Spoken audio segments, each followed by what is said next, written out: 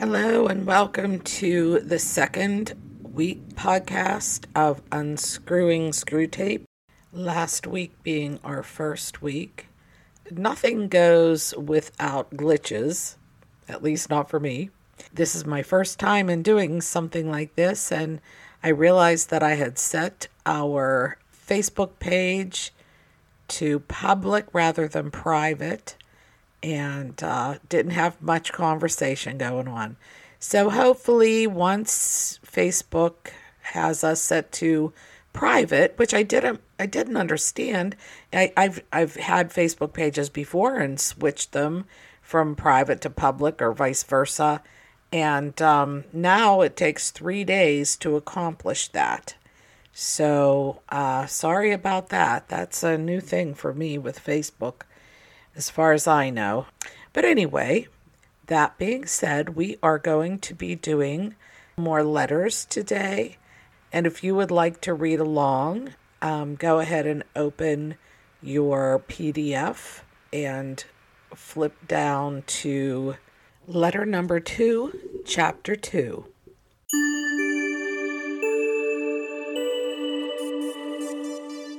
My dear Wormwood, I note with grave displeasure that your patient has become a Christian.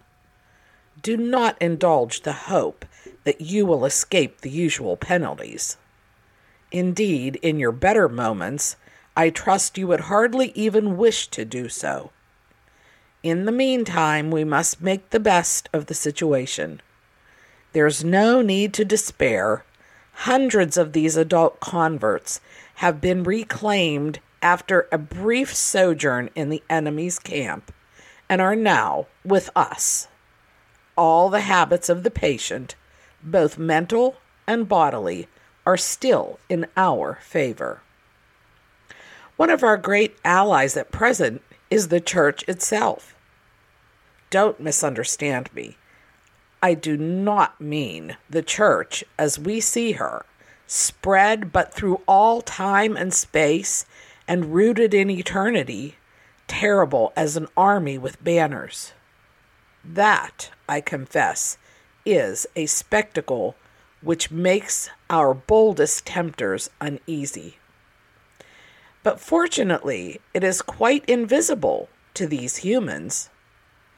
All your patient sees is the half-finished sham Gothic erection on the new building estate. When he goes inside, he sees the local grocer, with rather an oily expression on his face, bustling up to offer him one shiny little book containing a liturgy, which neither of them understands, and one shabby little book containing corrupt texts of a number of religious lyrics, mostly bad, and in very small print.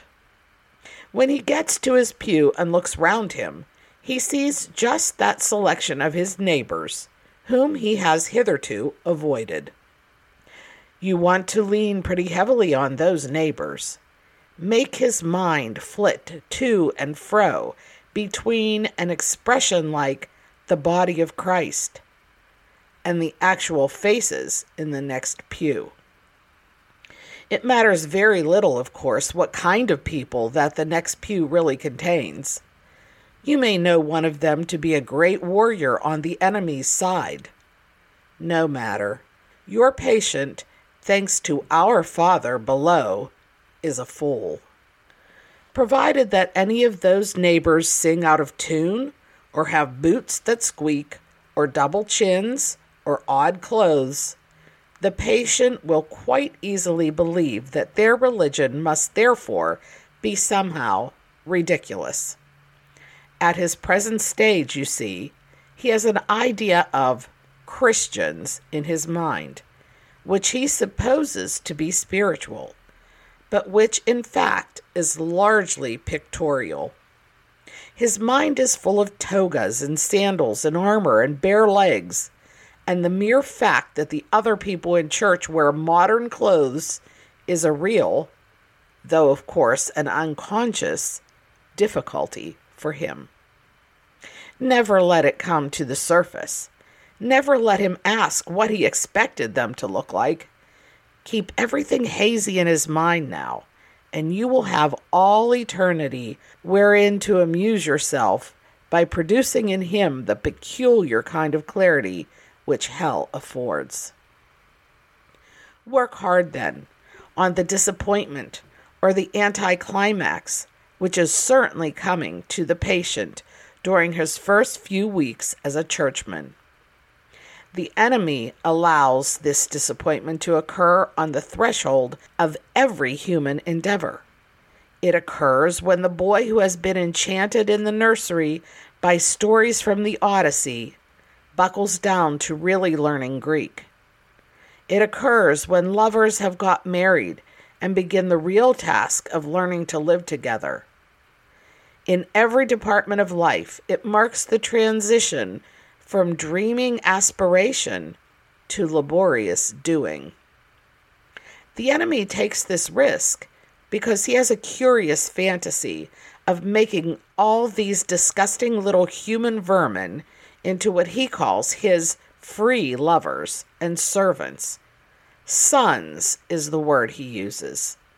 With his inveterate love of degrading the whole spiritual world by unnatural liaisons with the two-legged animals. Desiring their freedom, he therefore refuses to carry them, by their mere affections and habits, to any of the goals which he sets before them. He leaves them to do it on their own, and there lies our opportunity. But also, remember, there lies our danger. If once they get through this initial dryness successfully, they become much less dependent on emotion, and therefore much harder to tempt. I have been writing hitherto on the assumption that the people in the next pew afford no rational ground for disappointment. Of course, if they do, if the patient knows that the woman with the absurd hat is a fanatical bridge player, or the man with squeaky boots is a miser and an extortioner, then your task is so much the easier. All you then have to do is to keep out of his mind the question, if I, being what I am, can consider that I am in some sense a Christian, why should the different vices of those people in the next pew prove that their religion is mere hypocrisy and convention? You may ask whether it is possible to keep such an obvious thought from occurring even to a human mind. It is, Wormwood. It is. Handle him properly. It simply won't come into his head. He has not been anything like long enough with the enemy to have any real humility yet. What he says, even on his knees, about his own sinfulness is all parrot talk. At bottom, he still believes he has run up a very favorable credit balance in the enemy's ledger by allowing himself to be converted, and thinks that he is showing great humility and condescension in going to church with these smug, commonplace neighbors at all. Keep him in that state of mind as long as you can. Your affectionate uncle, Screwtape.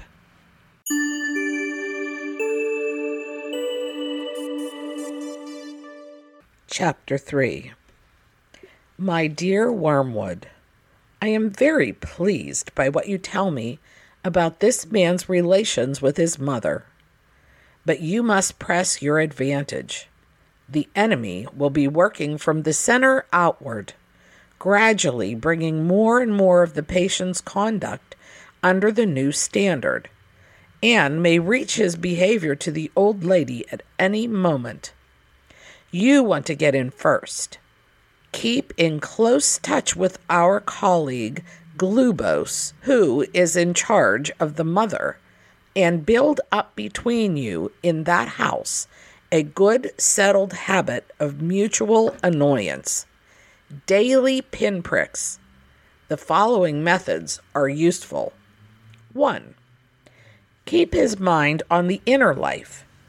He thinks his conversion is something inside him, and his attention is therefore chiefly turned at present to the states of his own mind, or rather, to that very expurgated version of them, which is all you should allow him to see.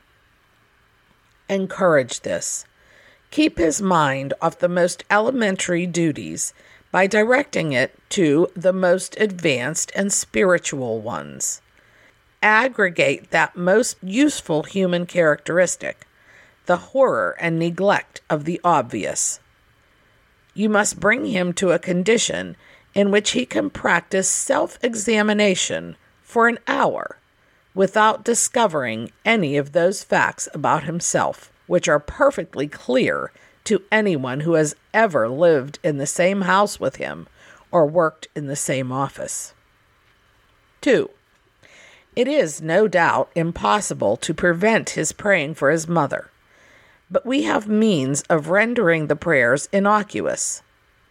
Make sure they are always very spiritual, that he is always concerned with the state of her soul and never with her rheumatism. 2 advantages follow. In the first place, his attention will be kept on what he regards as her sins, by which, with a little guidance from you, he can be induced to mean any of her actions which are inconvenient or irritating to himself. Thus, you can keep rubbing the wounds of the day a little sorer, even while he is on his knees. The operation is not at all difficult, and you will find it very entertaining. In the second place, since his ideas about her soul will be very crude and often erroneous, he will, in some degree, be praying for an imaginary person, and it will be your task to make that imaginary person daily less and less like the real mother, the sharp-tongued old lady at the breakfast table. In time, you may get the cleavage so wide that no thought or feeling from his prayers for the imagined mother will ever flow over into his treatment of the real one. I have had patients of my own so well in hand that they could be turned at a moment's notice from impassioned prayer for a wife's or son's soul to beating or insulting the real wife or son without a qualm. 3. When 2 humans have lived together for many years, it usually happens that each has tones of voice and expressions of face which are almost unendurably irritating to the other. Work on that.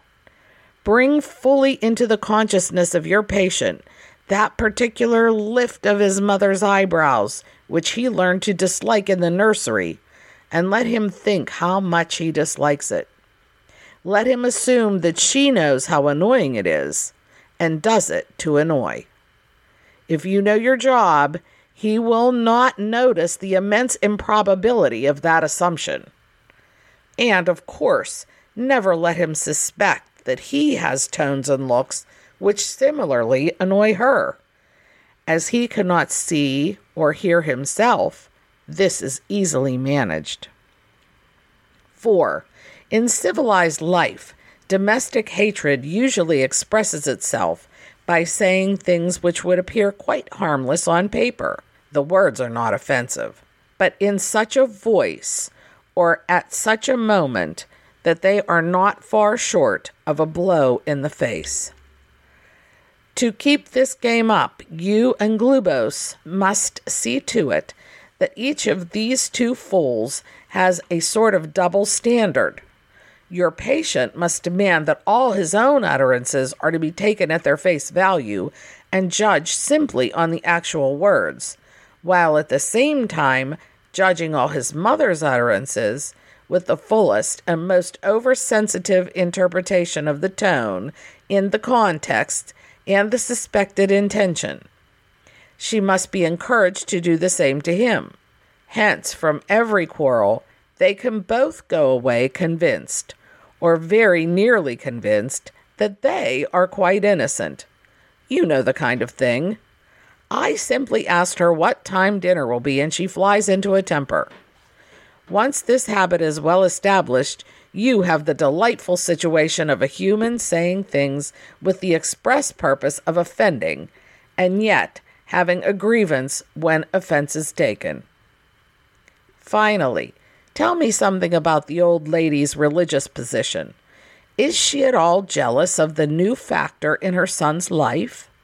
At all piqued that he should have learned from others, and so late, which she considers she gave him such a good opportunity of learning in childhood? Does she feel he is making a great deal of fuss about it, or that he's getting in on very easy terms? Remember the elder brother in the enemy's story. Your affectionate uncle, Screwtape.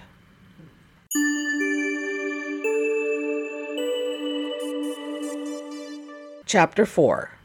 My dear Wormwood, the amateurish suggestions in your last letter warn me that it is high time for me to write to you fully on the painful subject of prayer. You might have spared the comment that my advice about his prayers for his mother proved singularly unfortunate. That is not the sort of thing that a nephew should write to his uncle, nor a junior tempter to the undersecretary of a department. It also reveals an unpleasant desire to shift responsibility. You must learn to pay for your own blunders. The best thing, where it is possible, is to keep the patient from the serious intention of praying altogether. When the patient is an adult recently reconverted to the enemy's party, like your man, this is best done by encouraging him to remember, or to think he remembers, the parrot-like nature of his prayers in childhood.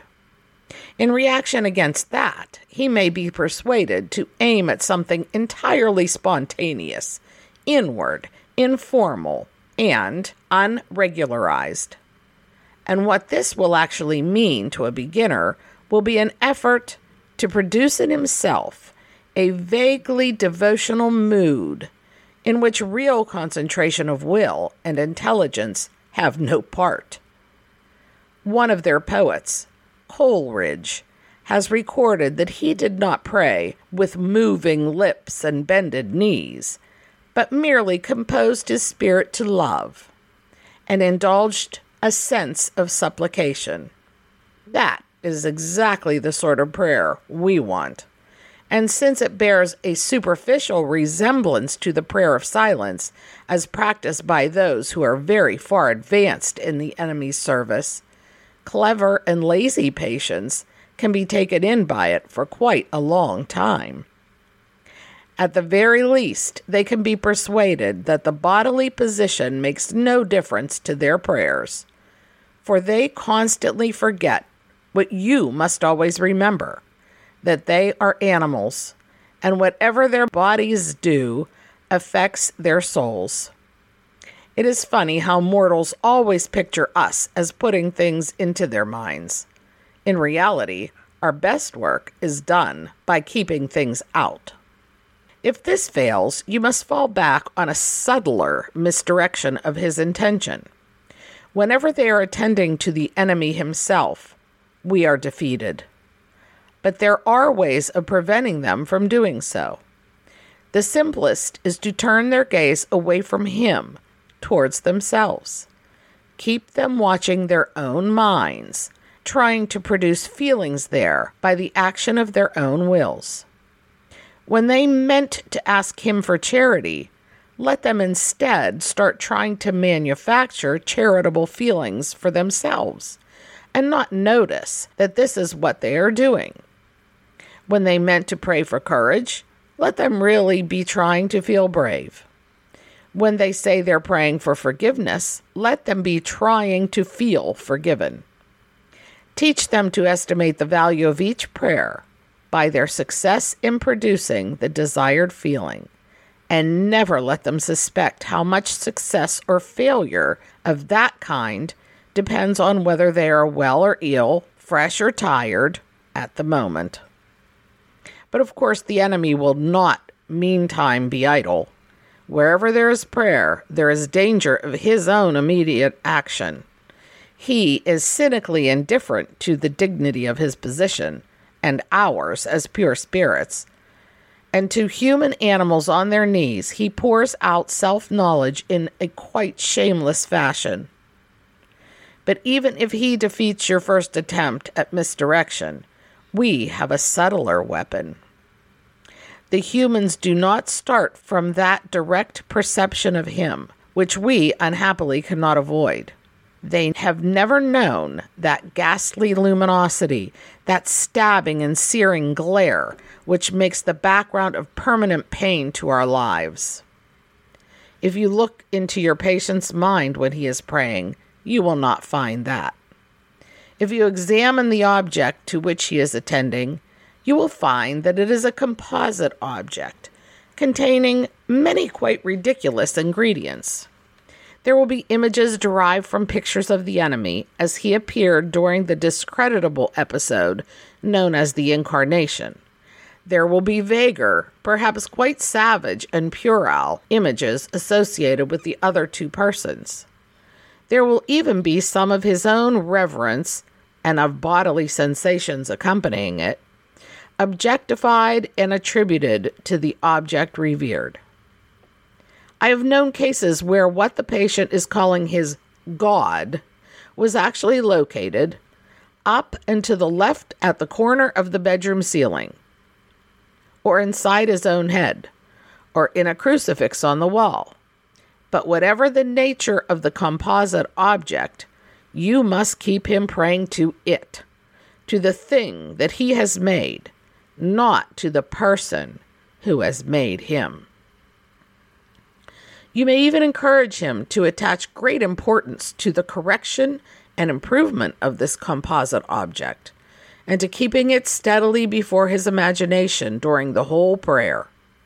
For if he ever comes to make the distinction, if ever he consciously directs his prayers, not to what I think thou art, but to what thou knowest thyself to be, our situation is, for the moment, desperate.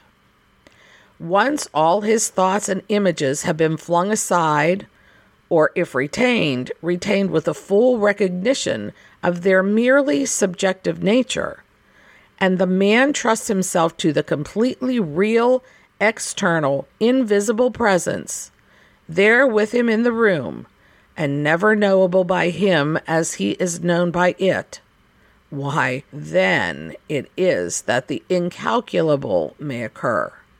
In avoiding this situation, this real nakedness of the soul in prayer, you will be helped by the fact that the humans themselves do not desire it as much as they suppose. There's such a thing as getting more than they bargain for. Your affectionate uncle, Screwtape.